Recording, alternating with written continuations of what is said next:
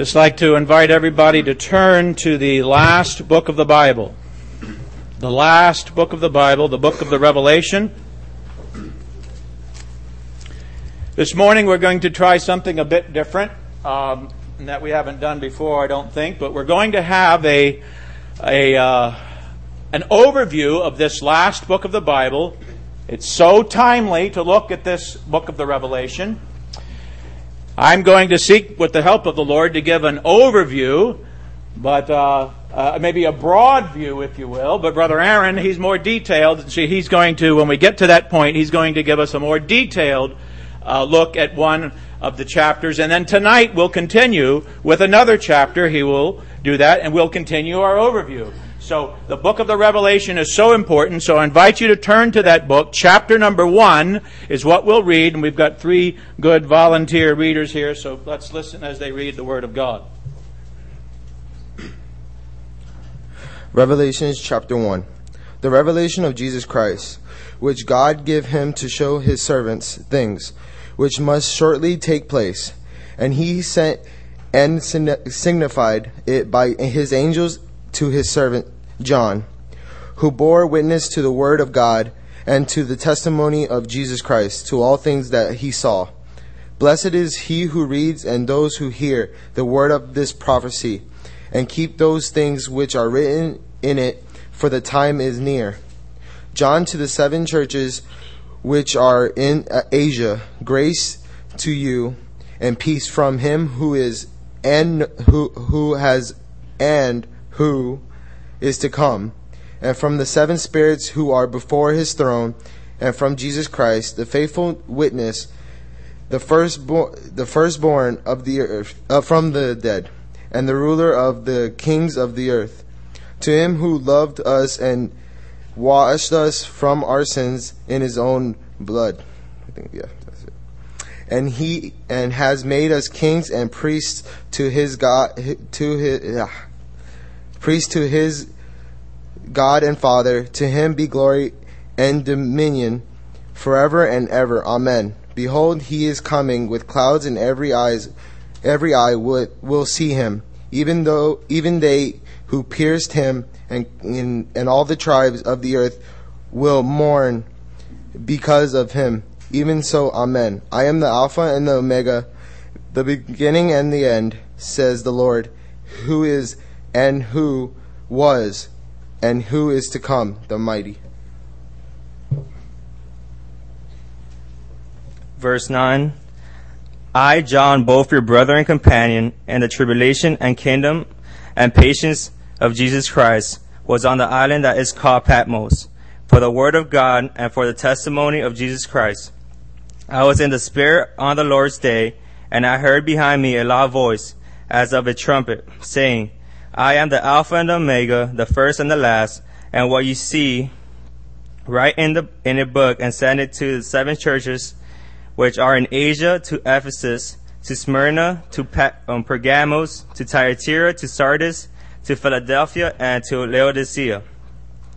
Then I turned to see the voice that spoke with me, and having turned, I saw 7 golden lampstands, and in the midst of the 7 lampstands, one like the Son of Man, clothed and with a garment down to the feet, and girded about the chest with a golden band. His head and hair were white like wool, as white as snow, and his eyes like a flame of fire.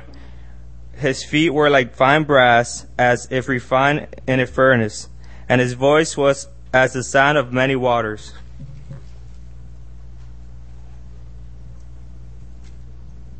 Continuing on in verse 16. In his right hand he held 7 stars, and out of his mouth came a sharp 2-edged sword, and his face was like the sun shining in its strength. When I saw him, I fell at his feet like a dead man, and he placed his right hand on me, saying, Do not be afraid, I am the first and the last, and the living one. I was dead, and behold, I am alive forevermore, and I have the keys of death and of Hades. Therefore, write these things which you have seen, and the things which are, and the things which will take place after these things. As for the mystery of the 7 stars which you saw in my right hand, and the 7 golden lampstands, the 7 stars are the angels of the 7 churches, and the 7 lampstands are the 7 churches.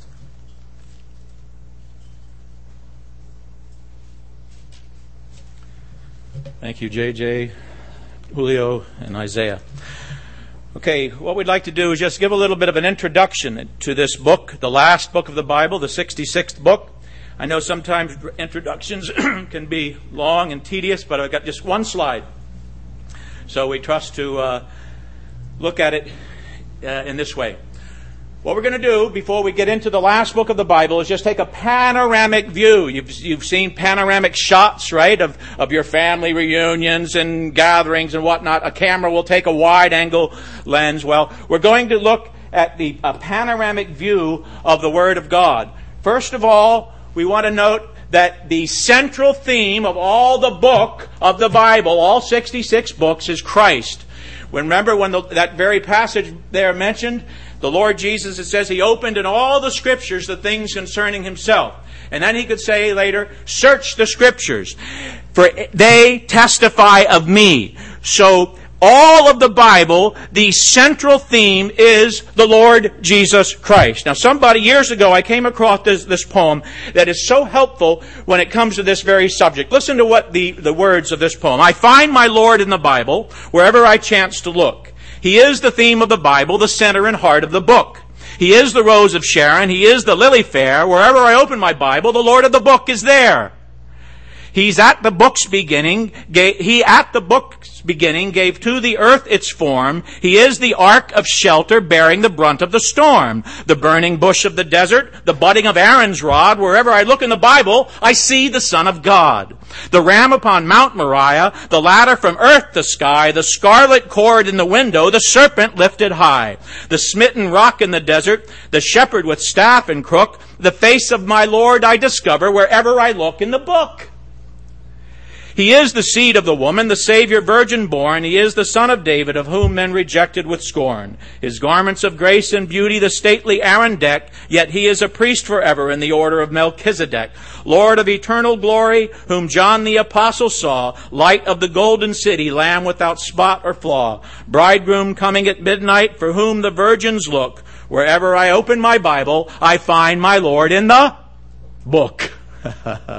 Don't need to be a poet to catch that last one, right? I find my Lord in the book. And so when we look at the Scriptures, what we're going to do is, well, we're not advancing here. Get it to the next slide. Something happened to my pages there, but here we go. Okay. Let's look and just briefly consider. In the Old Testament, we're going to divide the Bible up into 1, 2, 3, 4, 5 sections. All right? We can divide it up in other ways, but we're just going to do it in 5 sections. Seeing that the central theme is the Lord Jesus Christ. In the Old Testament, 39 books in the Old Testament. There you have preparation for the Messiah, right? From the very beginning book of the Bible, Genesis chapter 3, right? You have the seed of the woman. We read about it in that little poem, right? The seed of the woman. But just think, if you were here this morning to remember the Lord Jesus, just think about this. Now, we could go wherever we want in the Old Testament to see how the Messiah is prepared and looked forward to. But just think about this. If you're familiar with when God called Abraham, right? Get out of your country and go to the place where I'll show you. For in thee and in thy seed shall all people of the earth be blessed. Listen to what He said to Abraham. In your seed all the kindreds of the earth shall be blessed. Now, He was referring to Christ. But listen, the book of Genesis could be like a miniature book of the Bible, because He said to Abraham, in your seed all the earth shall be blessed. Who was his seed in Genesis, right? Joseph, right? Remember, Joseph was raised up. Joseph was one of the sons of Abraham. Well, eventually, right? Grandsons. But in his seed, all the kindreds of the earth will be blessed. Do you remember what happened in Joseph's day? There was a famine, no food, right? And all countries of the earth came where? To see the seed of Abraham, right? So all in Abraham's seed, all kindreds of the earth were blessed. What a wonderful picture of the Savior. We've already heard about Joseph, and what a lovely picture he is of the Lord Jesus. Rejected by his brethren, but then exalted to the throne, right? So what a wonderful picture. We can look anywhere in the Old Testament and we can see preparation for the coming Messiah. Exodus, the Passover. We can go anywhere and see the preparation for the Lord Jesus Christ. Christ is Messiah, and so anywhere we can look, we find Him. And then the Gospels, that's when the fullness of time came, God. Manifestation. There we see manifestation. God gave His Son. And then we have in the Acts of the Apostles, we just finished a study of that, we have the propagation or the preaching of Christ, right? Remember what Paul went into the synagogues and he opened the Scriptures, showing by the Scriptures that Jesus was Christ, right? So that's the propagation of the very central theme of the Word of God is the person of Christ. And then we have, in the epistles, we have an explanation. Wait a minute. Christ died for our sins. How did Christ die for our sins? Well, we go back to the Old Testament Scriptures because the Bible says there it was according to the Scriptures. And so we say, let's look back according to the Scriptures and see, how did Christ die for our sins? Well, in the Old Testament, right, they would bring an innocent animal. That animal didn't do anything. That animal was innocent. But the sinner that brought him, he would come and he would lay his hands on the head of that animal, and as it were, the sins would be transferred to that animal, and that innocent animal had to die. The innocent animal had to die. So now we understand. When Christ died for our sins, He died as my substitute. Because the sinless Savior died, my sinful soul is counted free. For God the just is satisfied to look on Christ and pardon me. What a wonderful salvation to have the sinless Savior die as a substitute for me. And you, if you will, receive Him. So we have an explanation of the person of Christ. And then lastly, in the book of the Revelation, we have the consummation, the end. Right? Oh, there's a wonderful verse in Ephesians chapter 1, verse 10, but it says, in the dispensation of the fullness times, in the dispensation of the fullness of times, God shall gather together in one all things in Christ. Another translation says He will sum up all things in Christ. Listen to this. The Lord Jesus said, we read it, I am the Alpha and the Omega. He's the A to Z, everything there ever was, end to beginning. You know, we're made up of, right, they tell me, DNA codes. Those of you that deal with computers, you know about that thing, coding that deals up with the technology of computers and the like. Well, the Lord Jesus is the Alpha and the Omega. You know, what is life all about? Right? He's the very center and the reason for life, the Lord Jesus. So if He's not a part of your life, well, you're missing out. And you'll miss out for all eternity. So let's go on with the revelation of the book of the Lord Jesus Christ. First of all, in Genesis, the Savior is promised. In Revelation, the Savior is preeminent. So the revelation of Jesus Christ. By the way, there's no S in it, revelations. Oftentimes we hear that said. It's the revelation of Jesus Christ. The very word, I'm not a Greek scholar, but I'm going to make a stab at pronouncing that word, apocalypsis. Okay, that's how I would pronounce it in English. You've probably heard this referred to as the apocalypse or the unveiling. That's exactly what the Greek word means. An unveiling, a disclosing, a revealing of the person of the Lord Jesus Christ. Now, in our society, we have this going on all the time, right? The unveiling of that which was hidden. You know, you have some famous artist or not so famous artist, right? He's worked on some masterpiece, and the time comes when he can unveil it to all the adoring public, you know. Oh, right? They'd love to see what's behind that blanket, you know. And so we have it in our society all over, don't we? Well, hardly a day goes by, right, that there's something new unveiled in the world of technology. I was thinking this silly thought when I was a kid. You remember, anybody ever heard of Rip Van Winkle? Or is that just me? Well, anyway, Rip Van Winkle, this poor character, you know, he goes to sleep. And he wakes up 20 years later and he comes back to his town and everything's different, you know. People are gone, things have changed. And I think, in our society, you don't have to go to sleep for 20 years. You can go to sleep for 20 minutes and something new comes out, right? Always Apple or IBM or somebody's unveiling something new, right? Always in our society. So we understand when there's unveilings of something.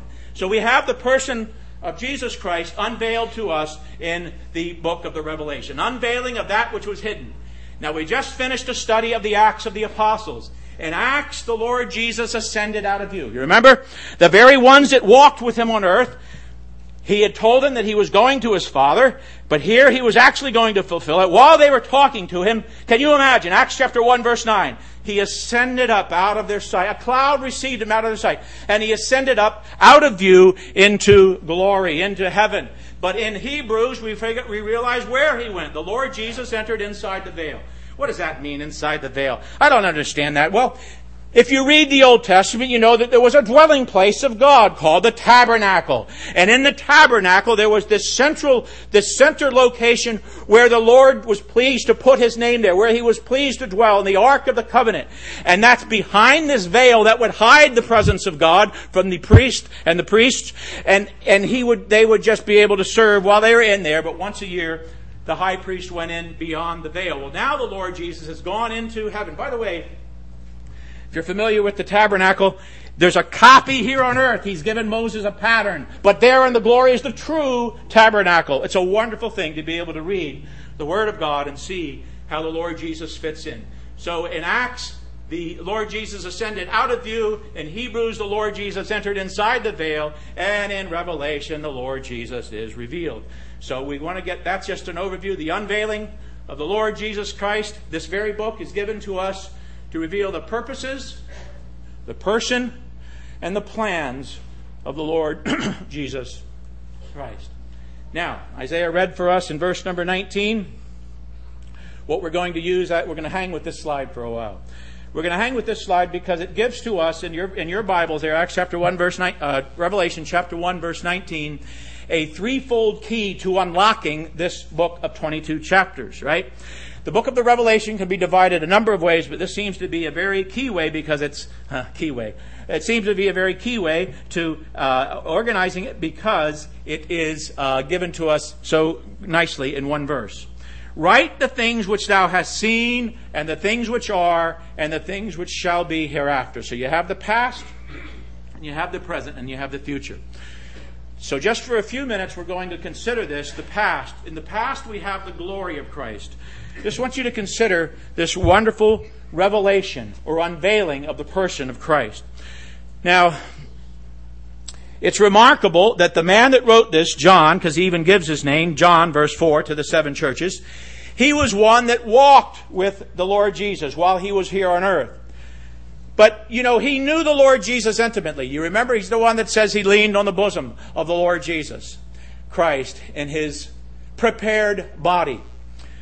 But after the Lord Jesus died and rose again, we see the Lord now ascended by faith. We do, but John saw him here, and he just seeks to describe him. He saw him in his resurrected, in his glorified body. He saw him in his prepared body while he was here on earth, but he saw him now in his glorified body.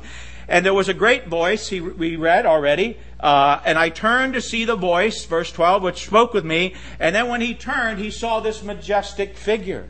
Now you talk about the glory of Christ, right? This is no longer the lowly man, Jesus of Nazareth. This is the exalted Lord that John seeks to describe, and the terms are just beyond our understanding, to describe the person of our Savior, the Lord Jesus Christ, as He appeared before him. All right, what a wonderful revelation. And we don't have time, of course, to go into it, but I just want to highlight one verse which we read in verse number 18. This is what the glorified Lord said to John. I am he that liveth and was dead, and behold, I am alive forevermore, and have the keys of Hades and of death.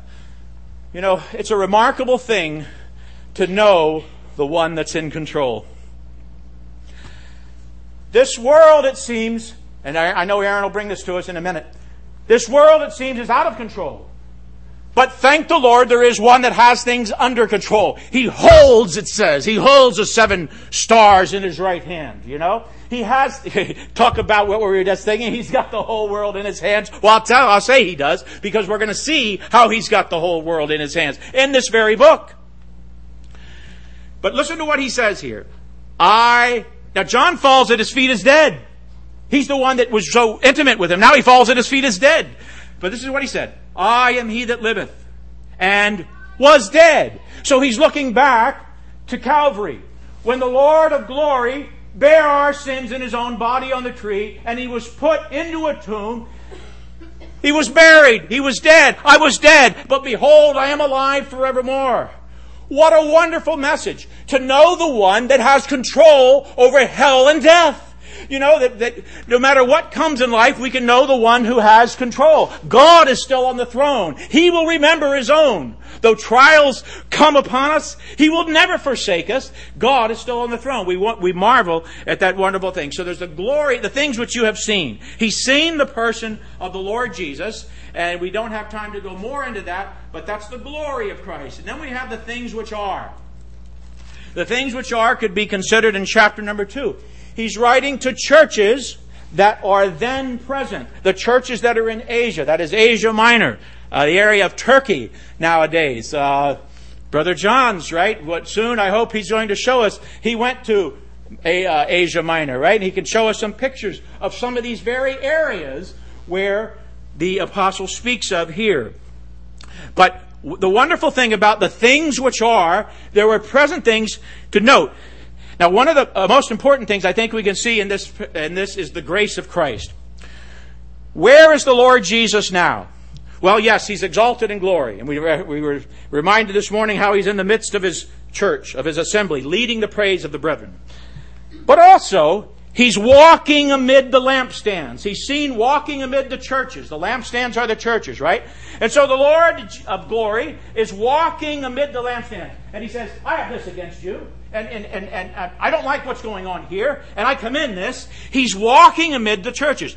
And you know why this particular assembly is seeking to answer to our risen Lord? Because we want to make sure we act according to this book. You know, sometimes people will come into this little assembly building and say, well, why do you do things so different here than they do down the street? Well, because we want to labor to answer to the risen Lord who gave a design for His church. Right? And He says in these different churches, He says, I have this against you, this is wrong, this is right, and so forth.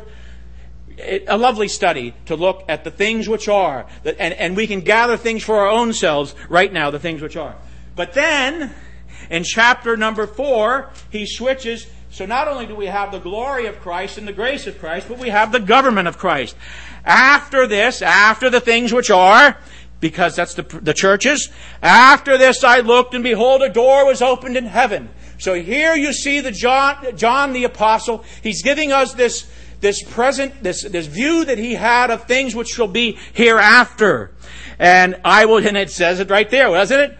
In English, doesn't it? I will show you the things which must be hereafter. Right? From this point on, It's a wonderful thing. You don't have to go. In fact, you shouldn't go to the fortune teller. It's condemned in the Bible. It reminds me, they had a convention once of fortune tellers. Grand convention. They were all coming from all parts of the world. But at the last minute, it was canceled because of unforeseen circumstances. God, is not mocked. There are people out there that, let me see, I can tell what's going to happen by looking at your hand. It's not true.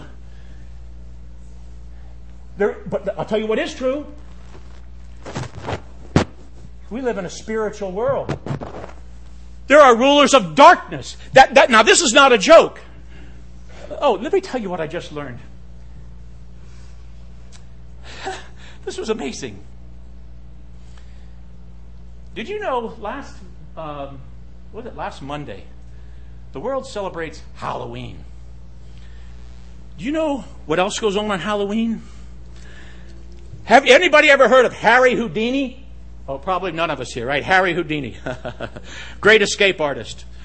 Well, there's one thing he couldn't escape, and that was his own death. But what he did do, Mr. Houdini and his wife, he says to his wife, listen, after I die and my spirit comes back, you're going to have a seance. And when my spirit comes back, I'm going to tell you this identifying phrase. And I don't know what it was. So for 10 years, Mrs. Houdini had a seance to try to contact her deceased husband. Hey, Harry, come, Harry. Harry never came. Do you know what? It's still carried on to this day. So says Wikipedia.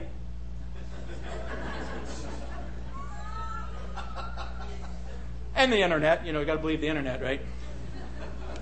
But can you imagine that there are, if you want to know what's hereafter, you look in the Word of God.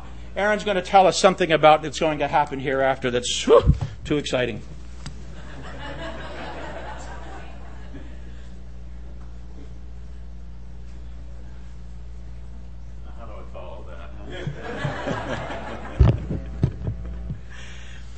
What I've been asked to do is just deal with a parenthetical pause.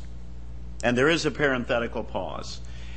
After chapter 9, there is the last of the trump, or the sixth of the trump judgments. And then in chapter 14, you have the parenthetical pause. Chapter 15, you have the vials. So you have all this information within this parenthetical pause, and it's just before the storm, because I think these chapters would denote that which is the very last of the first 3.5 years of the tribulation period. The last of the 3.5 years tribulation period. And you have in chapter number 10, you have John who is asked to eat the book. What was in the book, what the book was, to go into such detail would be only speculation. But the book was very, very important. And it did have the will of God in it. And it isn't the first time that God ever asked anyone to eat a book. He asked Jeremiah to eat a book. And he asked Ezekiel to eat a book. And then he gave Ezekiel the stomach to do it.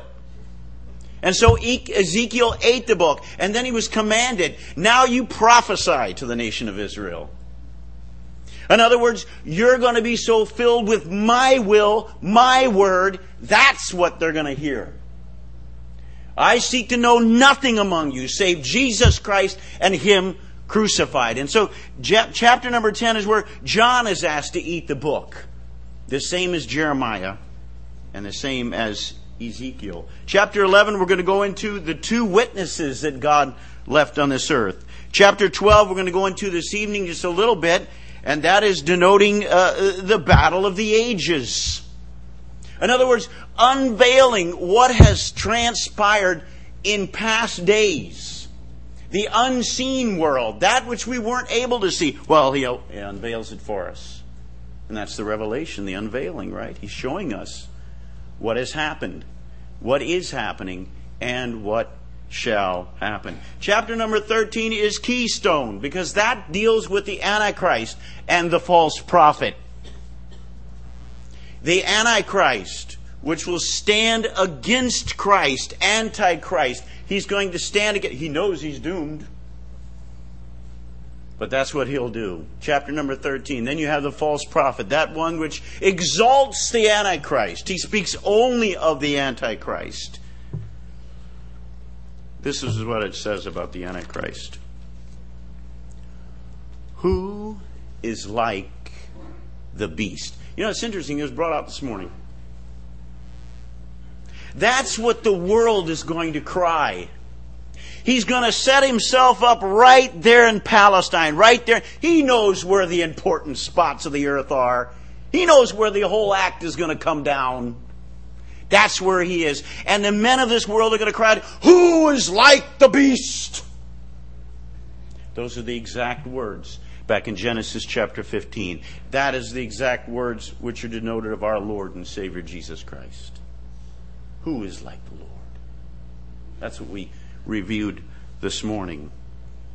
And then chapter number 14, we have the 144,000 witness once again, and some would say, why are those people that just somehow got to get the church into this matter? Somehow the church is going to show up in this, the revealing. Listen, I believe that by this time, by the 3.5 years of that tribulation period, by that time, all the matters that we have in correlation with the earth are settled already. We are done. We are in heaven's glories. We are waiting for that great wedding day when the Lord Jesus Christ is going to take His bride, the church, and make her His very own. I believe this 144,000 reverts right back to chapter 7. That's the same 144,000. They are now glorified and placed into the heavens.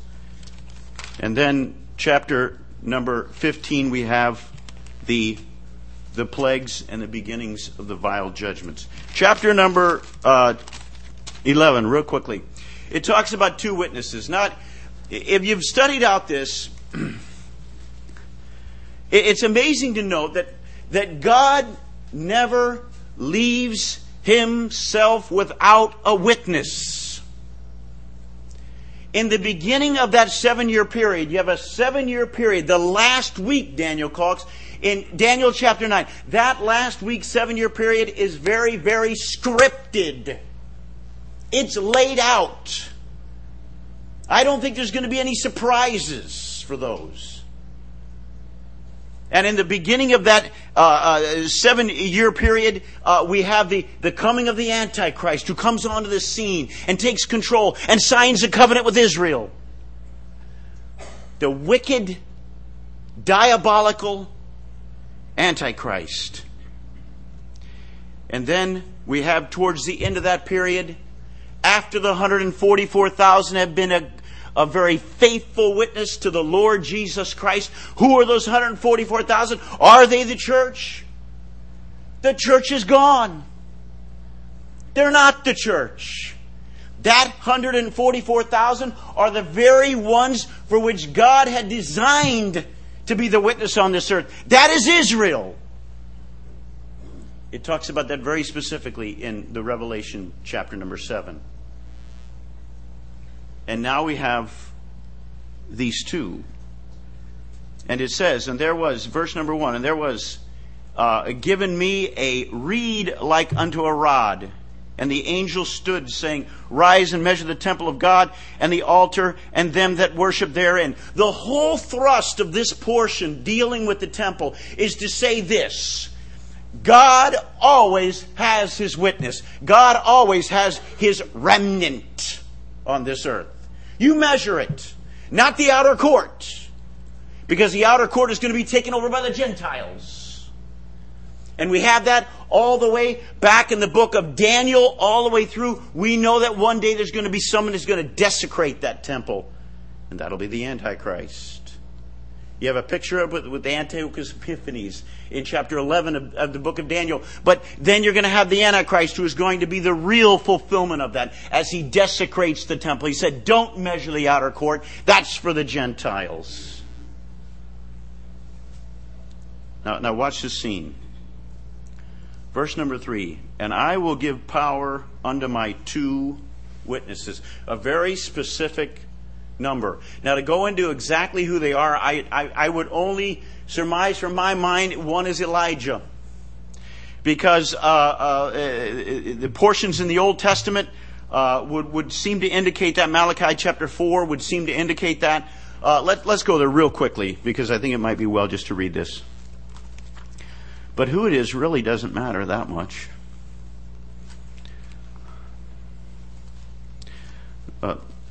Malachi chapter 4, and this is talking about the coming day of the Lord, the coming day of the Lord, the coming day of the Lord when He's going to be judging this earth.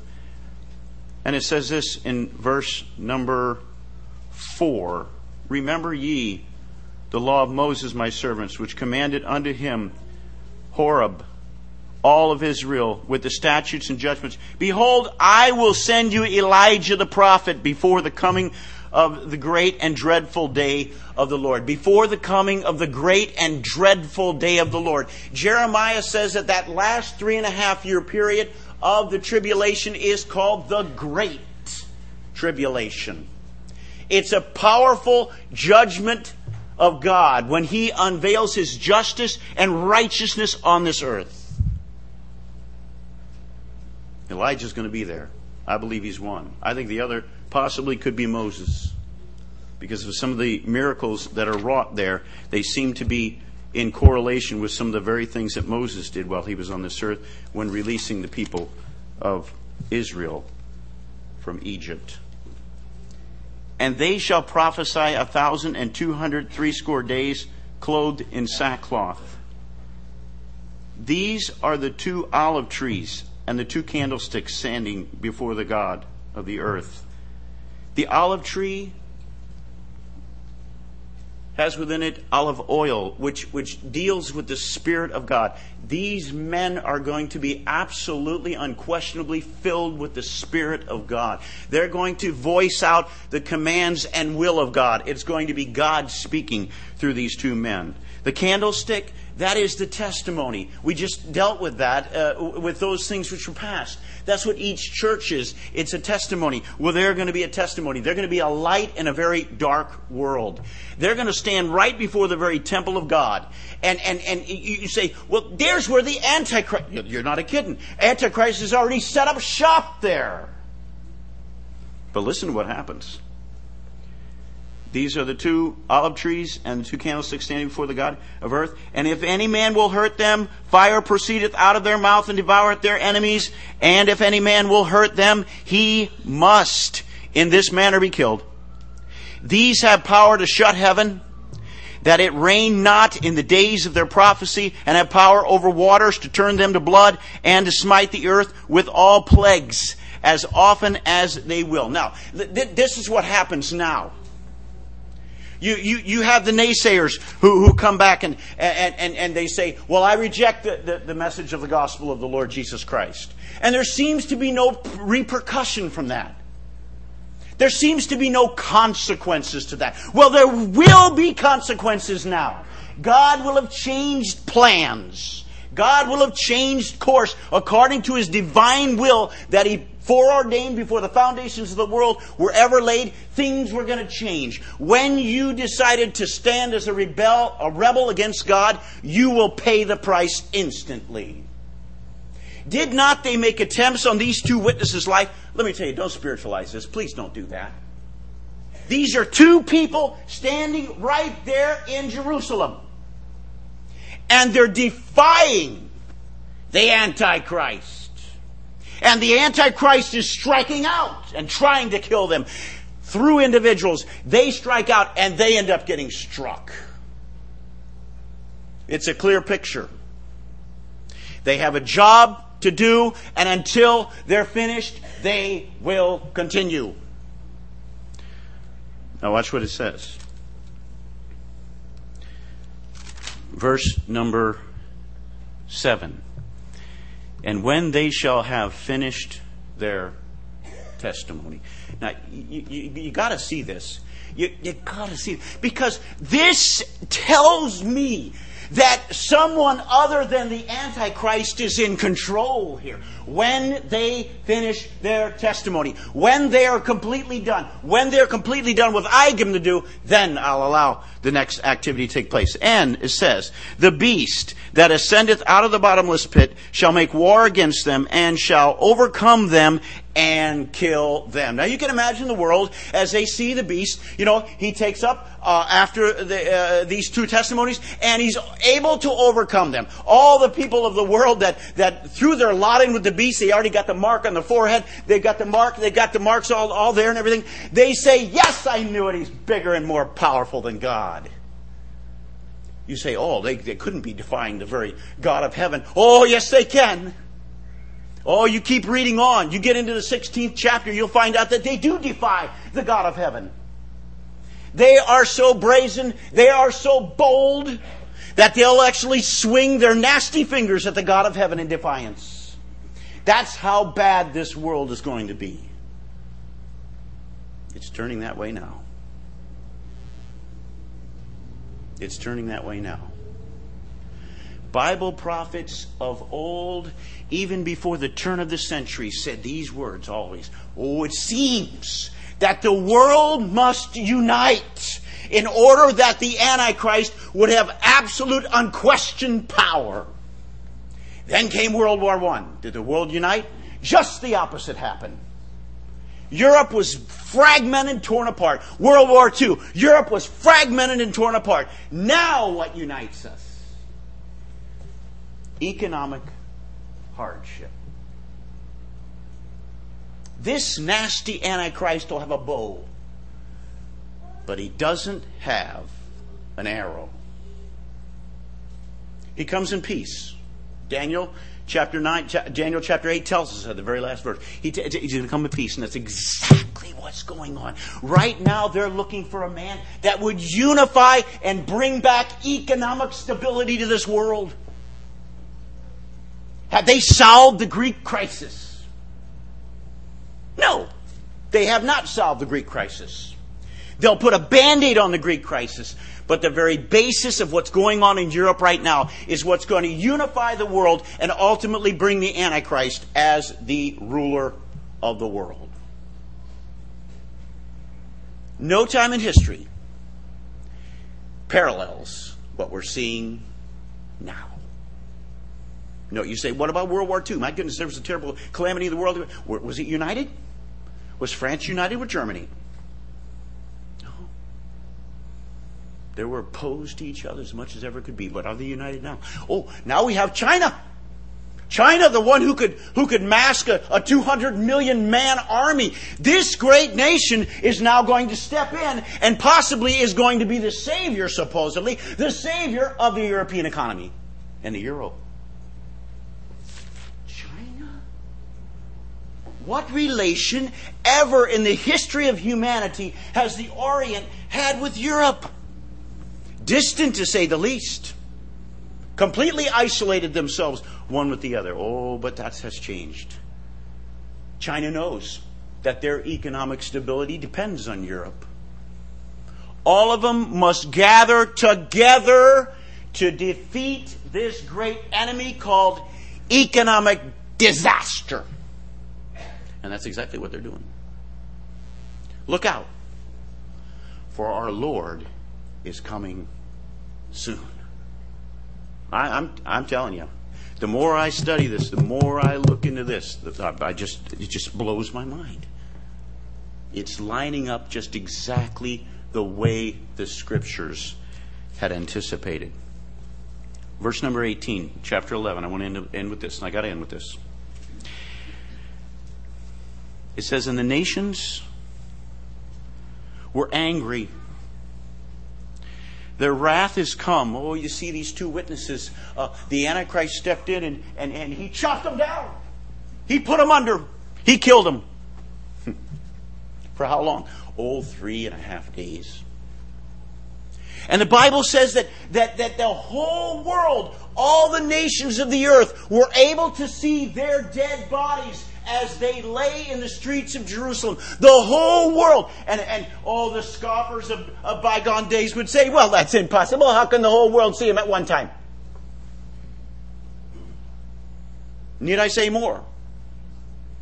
Have we now got the ability, by satellite, to deal with one specific part of the earth and the whole world can look? Let me tell you, there's going to be great interest in that particular area at that particular time. And those particular dead bodies that are laying in the streets. And there'll be even more interest after 3.5 days because the Lord Jesus Christ is going to raise them back up again. And He's going to show Himself powerful right in the faces of the rebels. We have a God that is absolutely, unquestionably in control. And these nations, you'd think they'd turn, they'd repent. Well, some did. We find out that some did. But by and large, they become wrath for what God has done. They know exactly who did it. And then those two are taken out. And the nations were angry, it says. And then verse number 19. And the temple of God was opened in heaven. And there was seen in this temple the ark of His testimony. And there were lightnings and voices and thunderings and an earthquake and great hail. That picture that the nation of Israel developed in the tabernacle and the temple here on this earth is in perfect form in heaven's glories. And it's going to be opened up. And when it's opened up, it's going to reveal, it's not going to reveal all this pretty furniture and all this glitz and glamour and gold and all that. No, the Lord Jesus Christ. He rules and reigns, and He is in absolute control now, I guarantee you.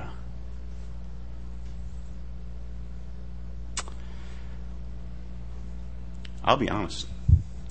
I sit and I read this stuff at home, and sometimes tears come to my eyes because we're standing right on top of it. And we have a God that says these words, I am not willing that any should perish. I will send my witness, the church, And when I take them home, I will send my witness, the nation of Israel, the 144,000. And when ultimately they pass off the scene, I will send my witness in the two. I will continue to witness, because he's not willing that any should perish, but that all should come to repent. So I'll tell you what, if you stand this morning and you're still rebelling and you're saying, you know what, not for me. I can run my own show. I'm a big guy. I can run my own life. I don't need nobody to tell me what to do. I don't need someone else's will. I've got my own will. You're a rebel! That's all that it comes down to. You can't say it any other way. You can say, well, I just haven't decided yet. You did decide. You've decided to rebel against the Almighty God, just like they rebelled in the tribulation time. Oh, don't find yourself in those shoes. Oh, friends, that's a fretful place to be. As a rebel against God, that's a fretful place to be, because ultimately they're going to be cast into the lake of fire. This book makes it very, very clear.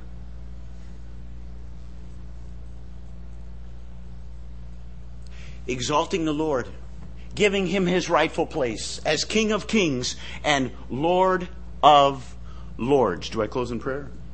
You'll close in prayer. Go ahead. Just before I go to close in prayer, I just want to... Aaron's already made it. I don't know where the thing went. Anyway, click to the last slide. In Revelation chapter 1, verse 3, there's a promise. Not that one. The what are you doing there? You're giving us a preview of tonight. Go back. There you go, right there. In Revelation 1:3, blessed is he, the individual who reads and keeps the word and hear the words of this prophecy and keeps those things which are written therein, for the time is near. The time has not been any nearer than now, right? The individual that reads, the end of all things is at hand. Be serious and watchful in prayer. Now, the individual challenge that we'd like to make is, this is something that's happening in the world. But what about you as an individual? What is your relation and what is my relation to the Lord Jesus, right? Has the Lord Jesus been revealed to me? Is he my Savior? Is he my King? Is he my Almighty? Or is he just, that's for the Bible, that's for the Christians, that's for the church, that's for you religious people? Well, blessed be God, he wants to be your Savior. The very Savior that we exalt here in the book of the Revelation that is revealed wants to be yours. We've already heard the challenge, and we would just leave that with you. The time is near. Our Father, we're thankful this morning for this wonderful apocalypse, this wonderful unveiling of the marvel and wonder of thy beloved Son, the Lord Jesus Christ. We thank you for what he is, what he has done at Calvary, what he is doing now, and what he will yet do when he is revealed. Behold, he cometh with clouds, and every eye shall see him, and all kindreds of the earth shall wail because of him, and they also which pierced him. Oh God, we thank you for what is coming. But our God, we're concerned this morning for those here that may not know the Lord Jesus personally, and that he is involved in their daily personal lives. Oh God, we pray that your Spirit would do that which we cannot do and cause them to be born again by your Holy Spirit. We pray in Jesus' name, amen.